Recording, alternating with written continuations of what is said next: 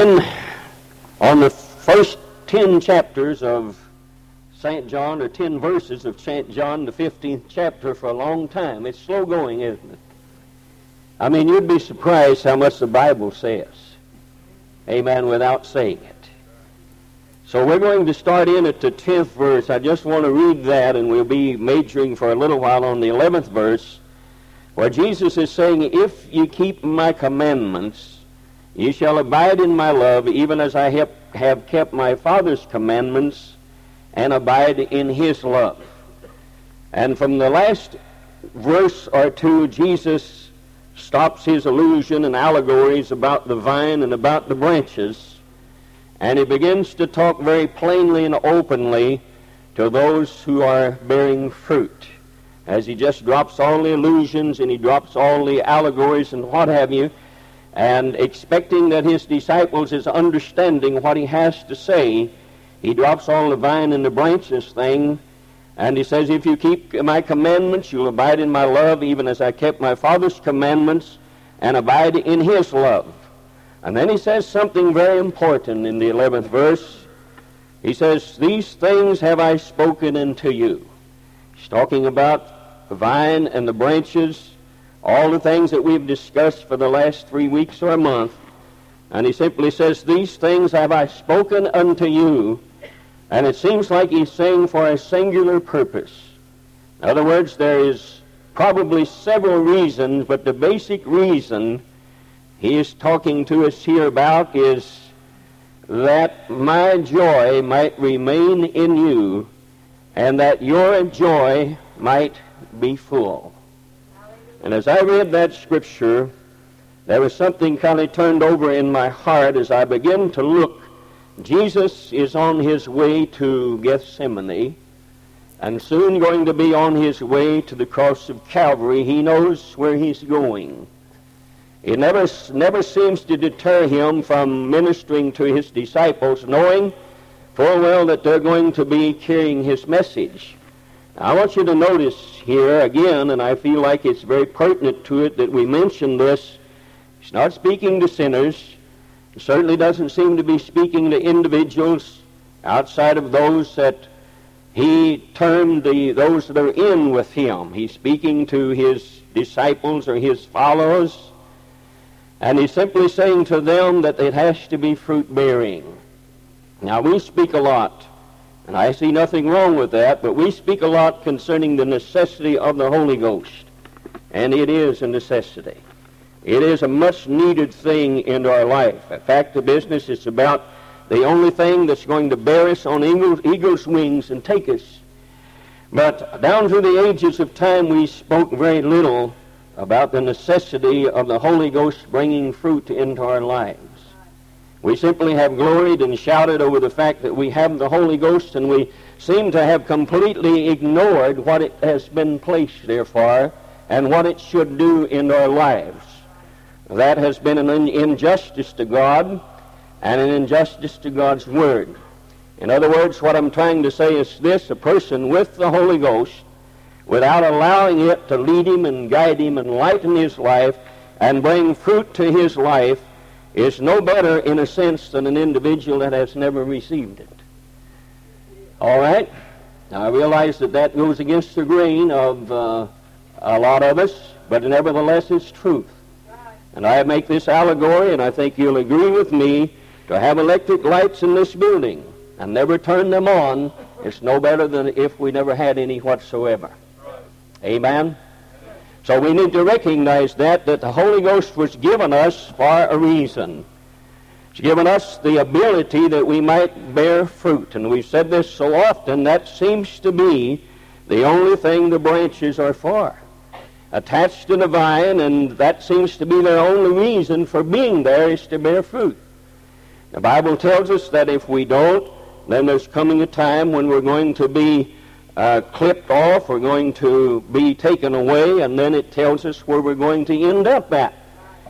Brother Hosko, you're trying to tell me that Holy Ghost-filled people without being obedient to God's Word is no better than the bare sinner that has been disobedient to God's Word. Amen? So we need to recognize that. And once we recognize that, then we have to realize that there's something in our life that we have to do. And Jesus is summing all of this up, and he departs from all the illusions about the branches and about the vine and all of this, and then he begins to talk plainly. And let's go over it again. These things have I spoken unto you, that my joy might remain in you. In other words, everything that I have said to you, everything that I've spoken to you concerning the branches and concerning the vine is because I want my love to remain in you, my joy to remain in you. And then he says that your joy might be full, or might come to maturity, or might be fully attained. Now it would seem at a point like this, when you're reading this, Jesus, knowing where he's going and knowing the tragedy of the ages that he's going to suffer, you'd think at this point in his life that he would begin to speak concerning peace and consolation. But instead you'll see that he speaks of his joy and the fact that it should remain in his disciples, and that if it does, their joy, their aspirations, their dreams, their desires would be completely realized and fulfilled. I have to stop there long enough to say, what a Savior. What a Savior. That in face of all the things that he's going through, all that has happened to him and all that's happening to him in his life, he's still concerned about his disciples and still concerned about his followers.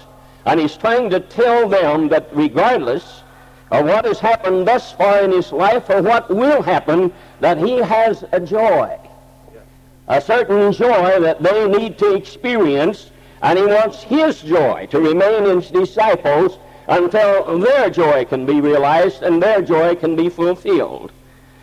Now, what is a question that's posed to us tonight? What is the elements of his joy? What does it consist of? In other words, when we talk about the joy of the Lord, what are we actually talking about? What are we trying to say? What's Jesus trying to say here concerning his love that abides and his joy that abides in him? What's he trying to say? What kind of a joy did he experience? Did he have? What kind of a joy has he left us? And what kind of a joy is he wanting us to attain? And of course we can't attain it until we can ascertain it, until we can understand what his joy is. Well, let's look at his life. Certainly he didn't have a lot of joyous events that surrounds most of us. Certainly he didn't have the joy of the world. His life was filled with sorrow. The Bible says he was a man of sorrow and acquainted with grief. And that seems like a paradox there. That seems like it's saying one thing, and then he turns right around and saying, I'm a man of sorrow, acquainted with grief, and yet he talks as if his life is filled with joy. So in other words, he's speaking in a mysterious thing that needs to be understood. He's trying to let us know that in this world there is sorrow. In our physical life, there's going to be some sorrow. There's going to be some tears flow from our eyes, some misunderstandings, some things that we don't understand. And that happened to Jesus. And so in relation to him as a man, he was acquainted with sorrow. He was a man of sorrow and acquainted with grief. But what dwelled within him never saw a sorrowful moment from the time he walked the shores of Galilee. In other words, what joy there is in this world, in a Christian life, has to come through the Holy Ghost of God. If there's any joy like the joy Jesus has, it has to be a fruit of the Spirit given us by the Holy Spirit of God. So the first thing we've got to realize is Jesus wasn't talking about the type of joy that we experience. Elation one minute, way down in the dumps the next minute. Jesus is talking about something that's locked up securely inside of the spiritual man that can make its way out any time that we so desire to give him our lives. Now his joy was in self-sacrifice. That's probably alien and unknown to the world, but Jesus gives us a very sublime example of what self-sacrifice is. The Bible tells us that for the joy that was set before him, he endured the cross and despised the shame, and is set down on the right hand of God, or the right hand of power, which is correctly translated. Now, when you look at that, you can misunderstand that scripture too. For the joy that was set before him. What type of joy is he talking about? Is that a selfish type of joy? That means he goes and leaves this world and leaves this body and again goes into the glorious presence where he dwells and he don't have to suffer here anymore? Is this the joy he's talking about? I don't believe so.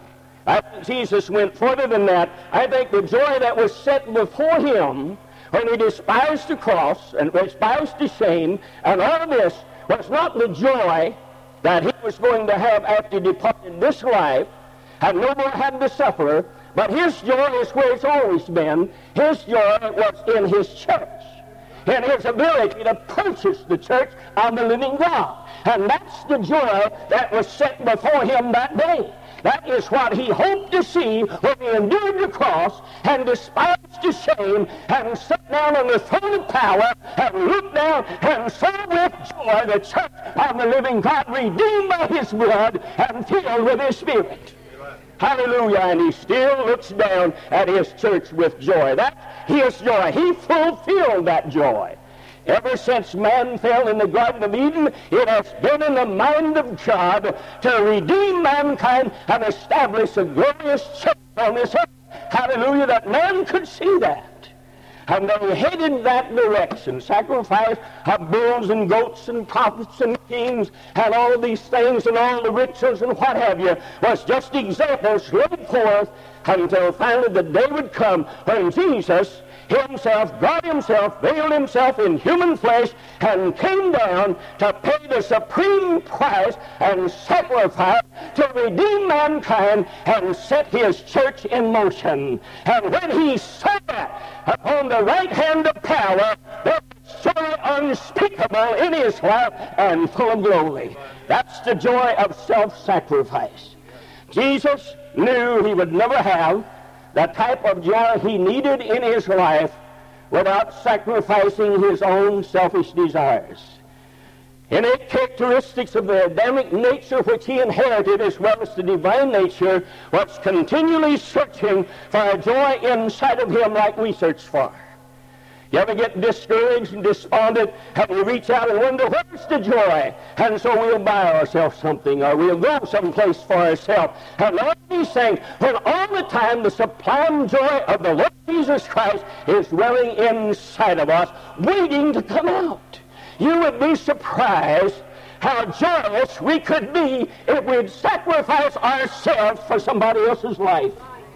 I don't mean die for them. Our blood could cleanse nobody. I'm talking about praying for them. Intercessory prayer for them. Giving of our time, giving of our efforts and all of this, knowing that it's going to attain something in the kingdom of Almighty God. So his joy was joy of self-sacrifice. That joy that was set before him, and all like that, he couldn't see it then. It wasn't ready then. There wasn't any church then. He had some fellows. He was trying to teach them in the ways and trying to get them to go where they were supposed to go. And so their joy at that time wasn't fully realized. They had no joy in their life. But he's saying, I want my joy to remain in you until such time and you go to the other room and my Spirit comes and then your joy is going to be there if you can feel it in the same area I do. Hallelujah. So there is a joy in the Holy Ghost. But that can only be realized as we sacrifice ourselves. That's why there's so many gloomy Christians.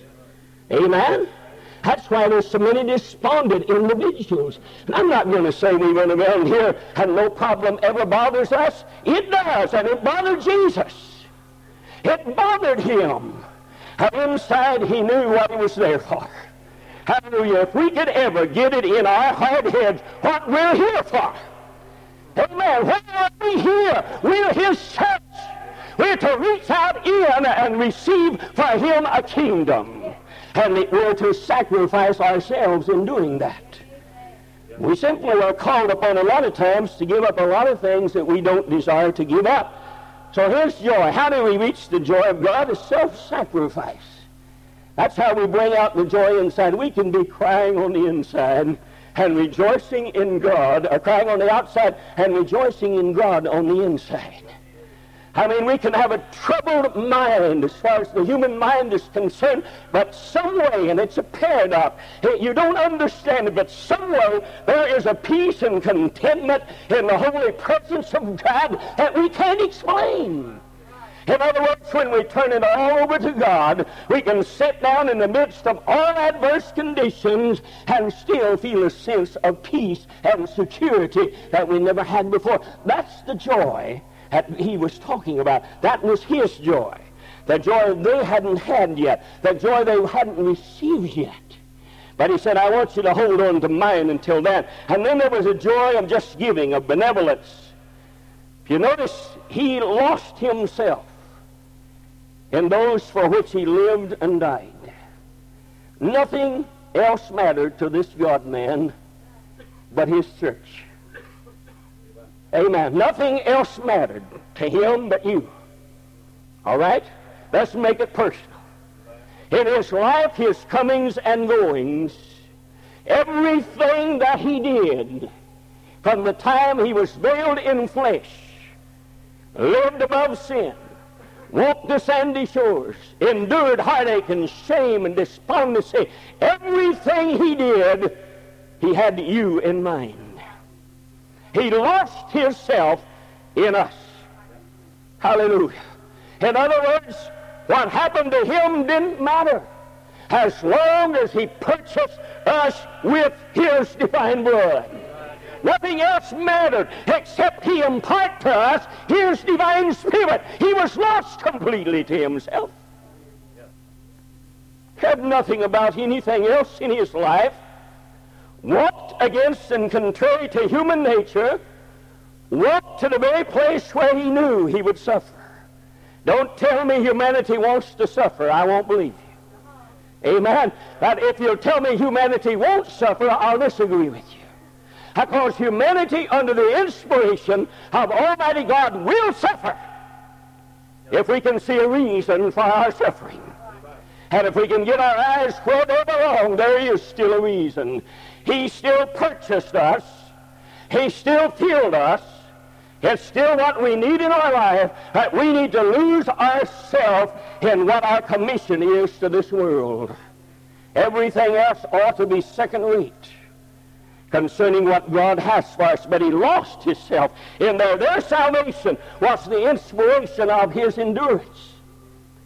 You look at him sometimes, and I think we ought to study his life. I think we ought to study him in his humanity and realize he was man of like passions even as we. And yet he was without sin. And so you have to look at him sometimes and watch him as he is suffering and enduring. And you have to ask, what inspires him? What makes Jesus do what he does? And then you'll have to realize that his inspiration was you. And his inspiration was me. In other words, what inspired him to do what he was doing was simply you and I lost and undone and needed a Savior, and the church that was set before him inspired him. We need some inspiration, don't we? We need something that would inspire us to do what God would ask us to do. And we need to walk in that. And so that's what made him endure. And that also gave him an anticipation. He was anticipating all the time the joy that he was going to receive. Not a joy for himself. I think he was past that. I don't think he was that concerned about what was happening to him. He never did indicate it when he walked the shores here. He never indicated that he was concerned what was happening to him. He was always concerned about those that were surrounding him. Every place he went, he was concerned about the blind man. He was concerned about the beggar. He was concerned about the deaf man. He was concerned about Lazarus. He was concerned about the woman with the issue of blood. He was concerned about the woman at the well. His concern was humanity surrounding him and all of their sicknesses and all of their failures. He was always concerned about them. So I have no reason to believe that his joy and the fullness of his joy was what was going to happen to him. It was still what's going to happen to my people. And he anticipated Hallelujah. I think he lived and died in anticipation of what was going to come out of his death, burial, and resurrection. Hallelujah. And I think the angels must have shouted with him and rejoiced whenever the church was born that day, on the day of Pentecost. And there came a sound as a rushing mighty wind, and it filled all the house where they were sitting. And they set upon each of them cloven tongues like as of fire, and they began to speak with another tongue as the Spirit gave utterance. And then his joy was further fulfilled when they come out of that upper room, out in from wherever they was at, into the streets or wherever, and 3,000 souls were saved. He must have shouted into heaven because he's saying, that's my joy. That's what I died for. That's what I live for. That's what I left myself for. And that's what I'm seeing. That's my joy. That's how my joy can be fulfilled. A joy of love, benevolence, and giving. And I think that's what God is asking out of us. Self-sacrifice can bring your spiritual joy unknown to the human mind. It can bring you a love and a joy of benevolence and of giving and of losing yourself and losing your life, and inspiration that will cause you to endure heartache and suffering and endure so many things that's placed upon this human body. So how do you get it?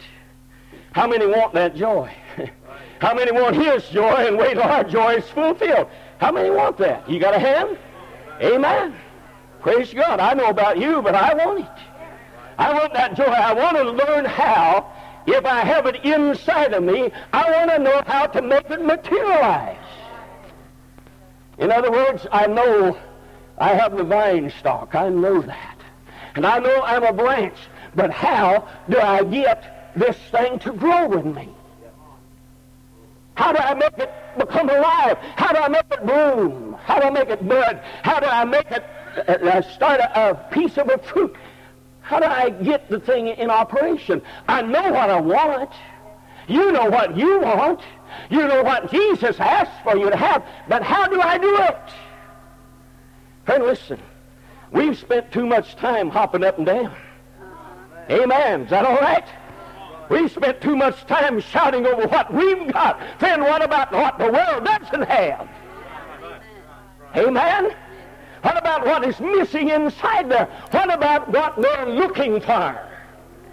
How about bringing some of that out and sacrificing ourselves a few moments a day, separated from the avenues of this world, moved out from the mad rush of this life, a few moments to give unto God in prayer, intercessory prayer, asking, begging God, and in anticipation of what's going to happen. You're not going to be too joyous while sweat is running down you, if any of you ever pray that much, where it does do that, until your body is literally saturated with it. There doesn't seem to be much joy there, but anticipation of what this is going to do. That's what we're talking about. Sister, I think, said something about putting them on the altar. It's not easy. It's not easy to lay your family on the altar and leave them there and watch them go on as if nothing had ever happened. There's no joy in that situation. But the joy is in the anticipation of what is going to happen if we stay true to God. That's where our joy comes from. But of course, if we doubt, there's none there. Fear hath torment, see. There's no joy in fear, but a certain relaxation when they place it there and say, God, that's yours. You handle it. And then even though we cry some tears, a certain amount of worry comes within our mind. God, is it ever going to happen? Inside, turning over to the Spirit, inside there's an element of joy as we sacrifice some parts of our time praying and interceding for those lives in anticipation of what is going to happen. So how do we get that? How can we live in that? How does it come about in our life? How is His joy imparted to us? Well, it comes through identification with Him. We have to identify with Him. In other words, we can't stand off someplace and wave at Him. Say, hi, Jesus, I'm glad you passed by one day. We have to have a certain intimate relationship with Him. We have to get close enough to Him to know what He's saying and what He wants. A lot of people stand far off because the closer you get to Jesus, the more demanding He is. Amen. I mean, the closer you get, have you ever wondered sometimes when you really seek God and you really lay it on the altar and things seem to just get rougher? And you fulfill one thing, and Jesus says, I'd like for you to give this up. And the closer you get to Him, the more demanding He is. Amen? Well, that stands to reason. Amen? When I was going with my wife, I couldn't tell her not to go with anybody else. Amen? Two of us wasn't one. I was hoping she wouldn't. Still don't know if she did or not. But I was hoping she wouldn't, but I couldn't give her no order of that. But then she became my wife. We became close. Hallelujah. See what I'm talking about? And there was certain element there. They were identified. So we have to identify like the disciples identified with their master. And Jesus was wanting them to identify with Him. And then we have to have His mind. Let this mind be in you that was in Christ Jesus. Now that's a good scripture, but I want you to notice that first letter. Let. That seems to be an act of will, doesn't it? Amen? That seems to be an act of asking.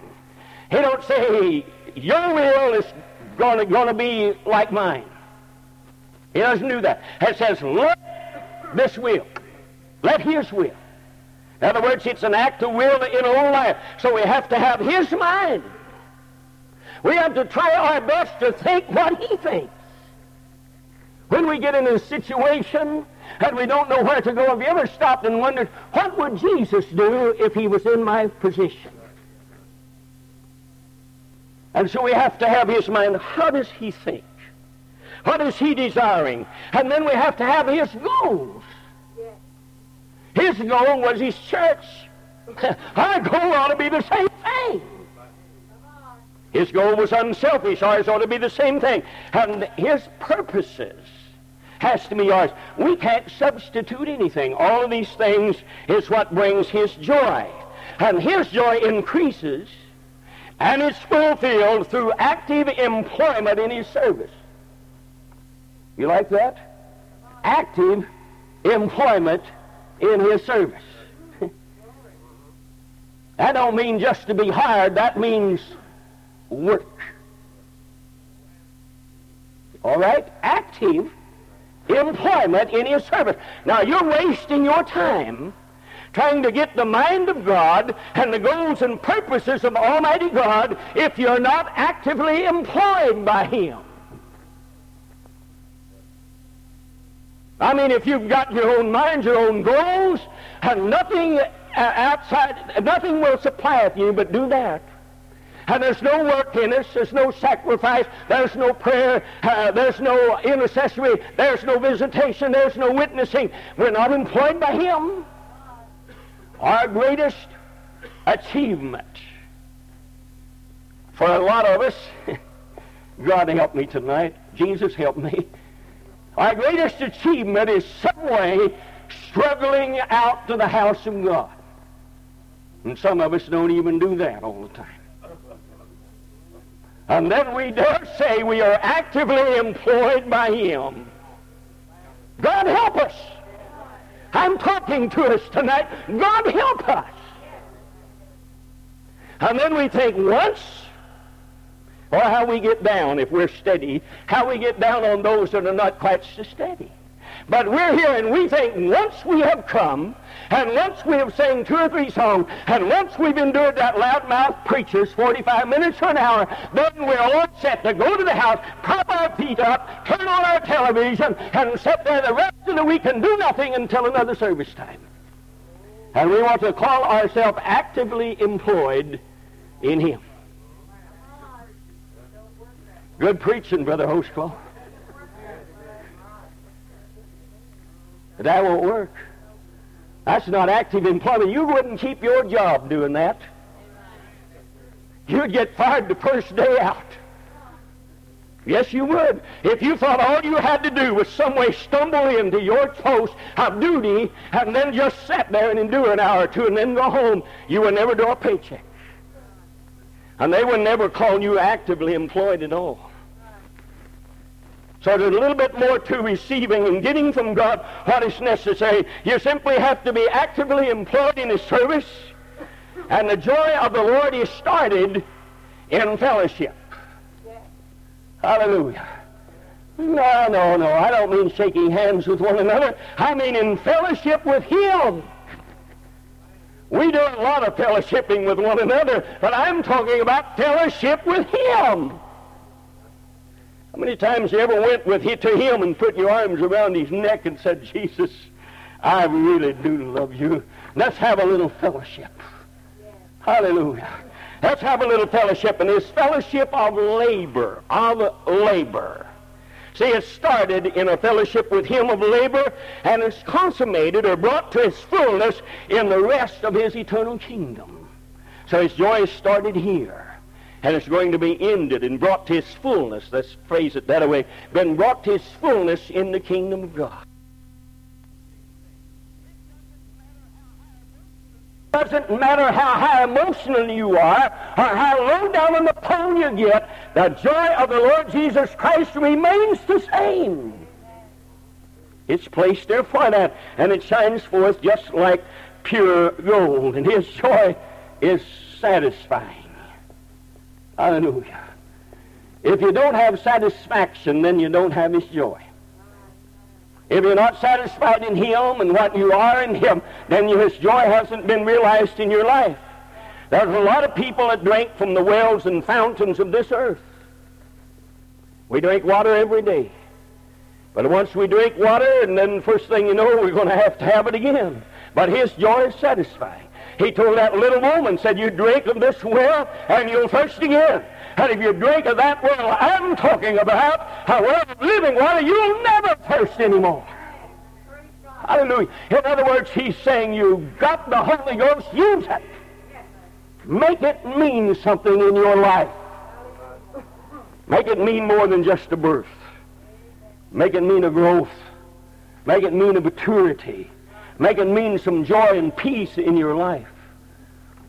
And I don't think there's anything that pleases the devil any more than to see a sad sack Christian. I think he just laughs and laughs when he sees a sad sack Christian, because he really knows he has a chance, because they've never found that fountain of living water where they can drink and never thirst again.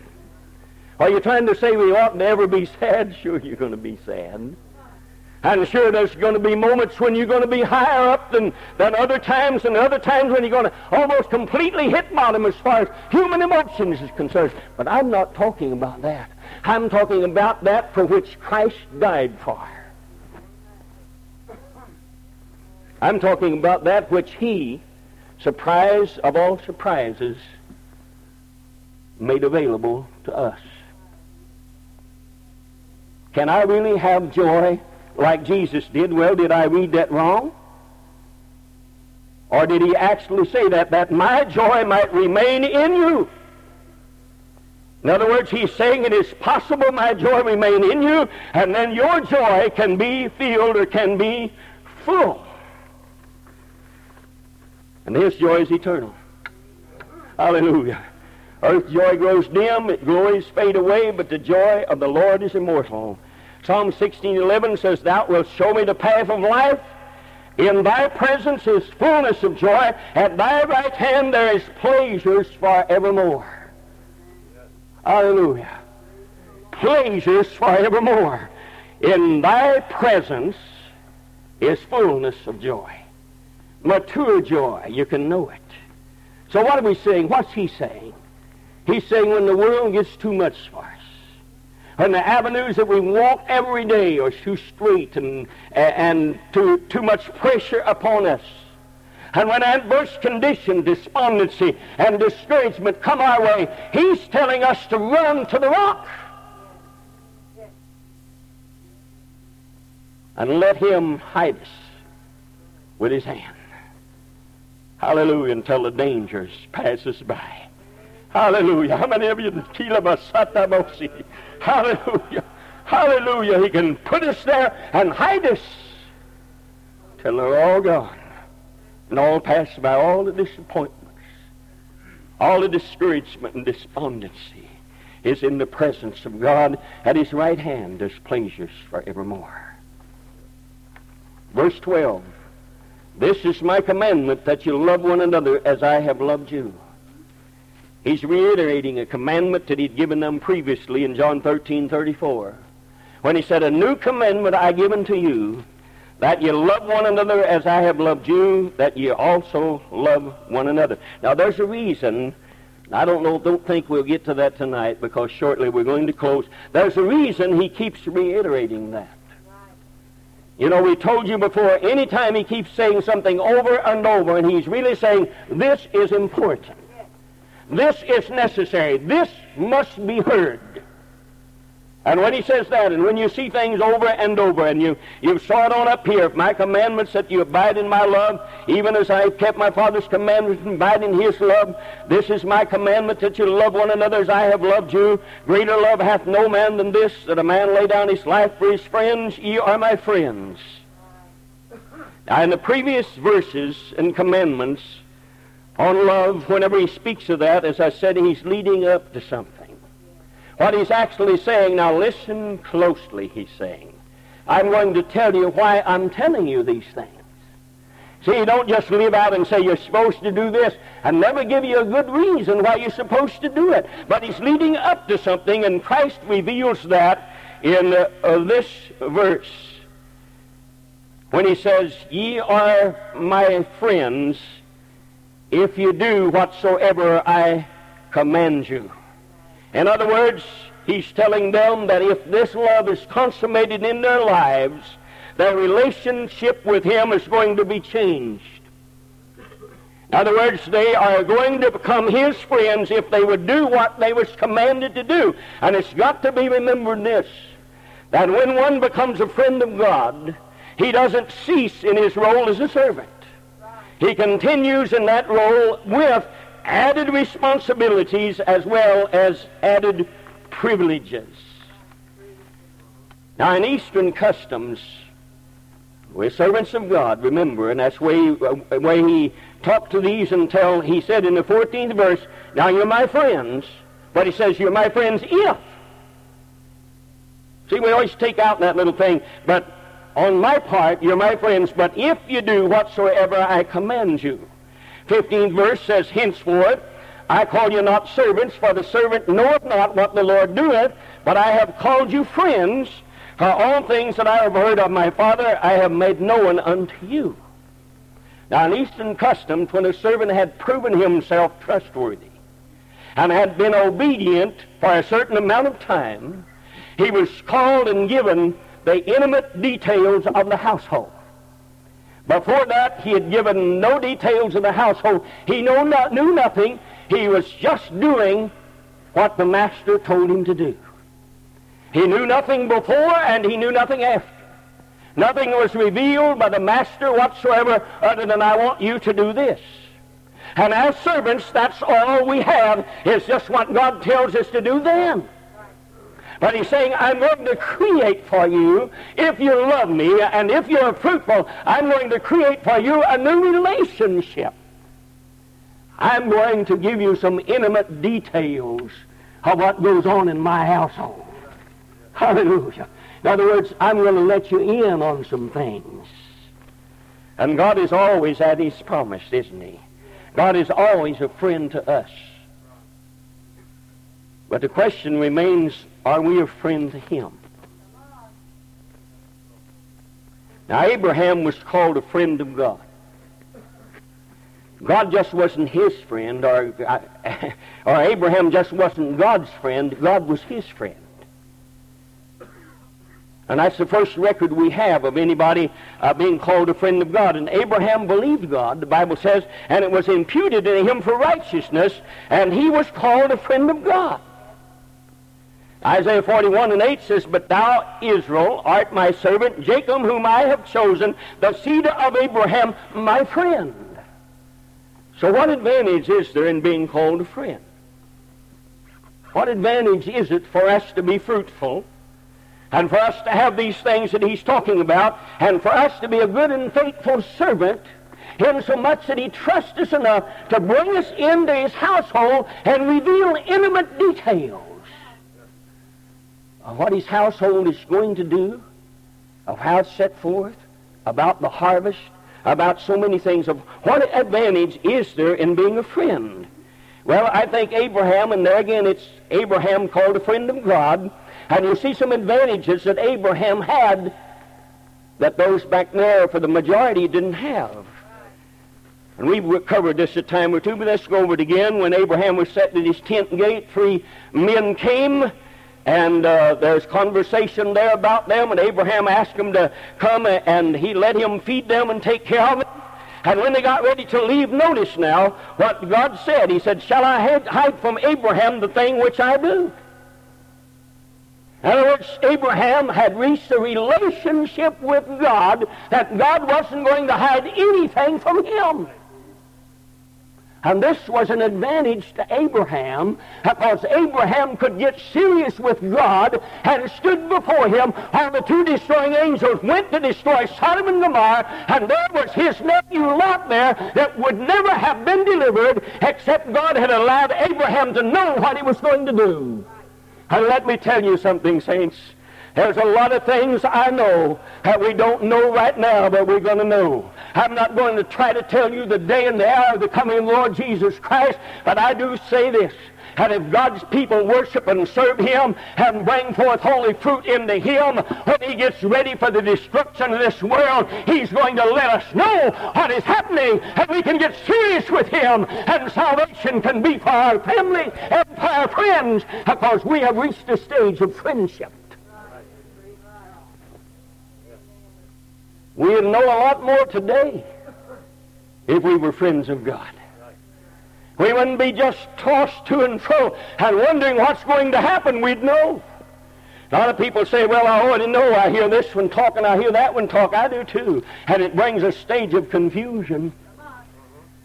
I mean, one of them's going to leave us here all the way through, and another's going to let us stay here about half the time, and the others are going to take us up before anything happens, and it's going to happen here, and Israel is this, and another said, no, Israel is that. One says Israel is time clock, another says Israel has nothing to do with the church. On and on and on you can go.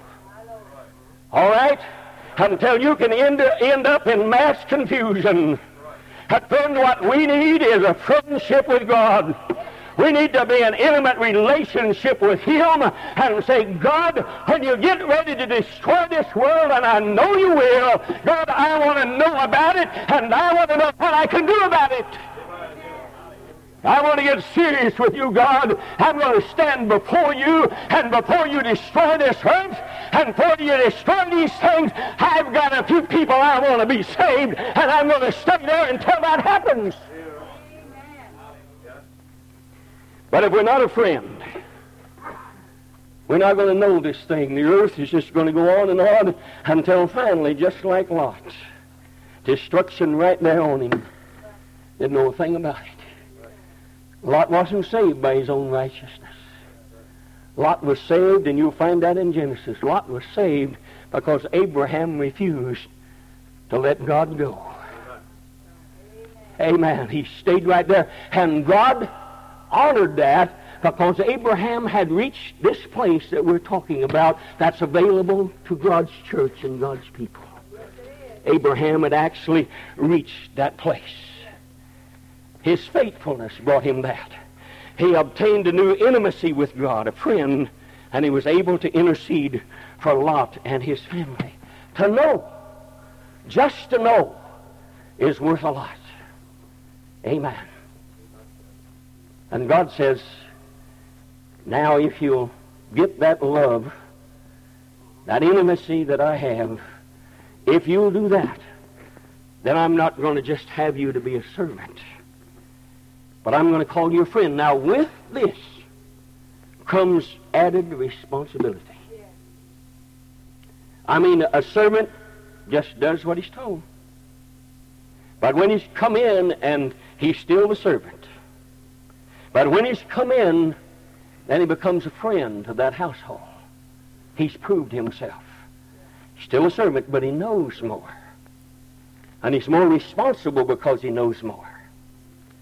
And without that responsibility, if just responsibility is all we had, but you see, God's not an unjust God.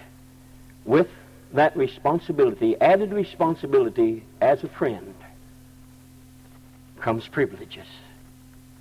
Hallelujah. Those servants, everybody wanted to reach that stage. Everybody wanted to be called into that house and told what's going on in that household. Everybody wanted that. Every servant did. I want that tonight. Hallelujah. I want that tonight. I want to be a friend of him. Not just him a friend to me. He's been a friend to me. I don't know of a time he hasn't been a friend to me. I really don't. But I know a lot of times when I haven't been a friend to him. And I want to reach that place. I want to serve him. I don't want to get past service to God. I don't want to get past being called a servant. I don't. But I also want to be called a friend. Things is happening, saints. This world is reaching a climax. And man is wandering in confusion. And a lot of these kingdoms that man has built is just about getting ready to fall. They're going to crash. And with it comes down a lot of people. Hurt people, destroyed people. And while they are crashing down, there's going to come a call. Like Revelation says, a cry. Come out of her, my people, and be not partakers of her sins. They've always heard that's calling to the Catholics. No, it's not. It's calling to every Christian that's been misused, abused, following after the traditions of this world, and false teachers and false religion and cults that promise prosperity and give nothing. There's going to be a call, and they're going to have to come out of it. Babylon means confusion. Oh, I realize probably there'll be a city like that. I don't think we have to wait for that. You ever see so much confusion in religion in your life? Sit and listen from morning till night at some of the programs. All right? Just sit and listen to them. And if you're not careful, if you're not real spiritual minded, you won't know what to do. I mean, you just simply won't know whether to end it all or whether God's going to give you a Cadillac in the next few minutes. I mean, you won't. First thing you know, everybody's going to go to hell. Nobody's going to make it except those with the First Church or whatever on their door. You hear that, and everybody else is going to go to hell. And then the next one you hear, everybody's going to go to heaven. And then the next one you hear, everybody's supposed to be poor. Next one you hear, everybody's supposed to live in a mansion and drive a Cadillac. All in the name of the Lord. Hallelujah. What does the Bible say? Shall we stand?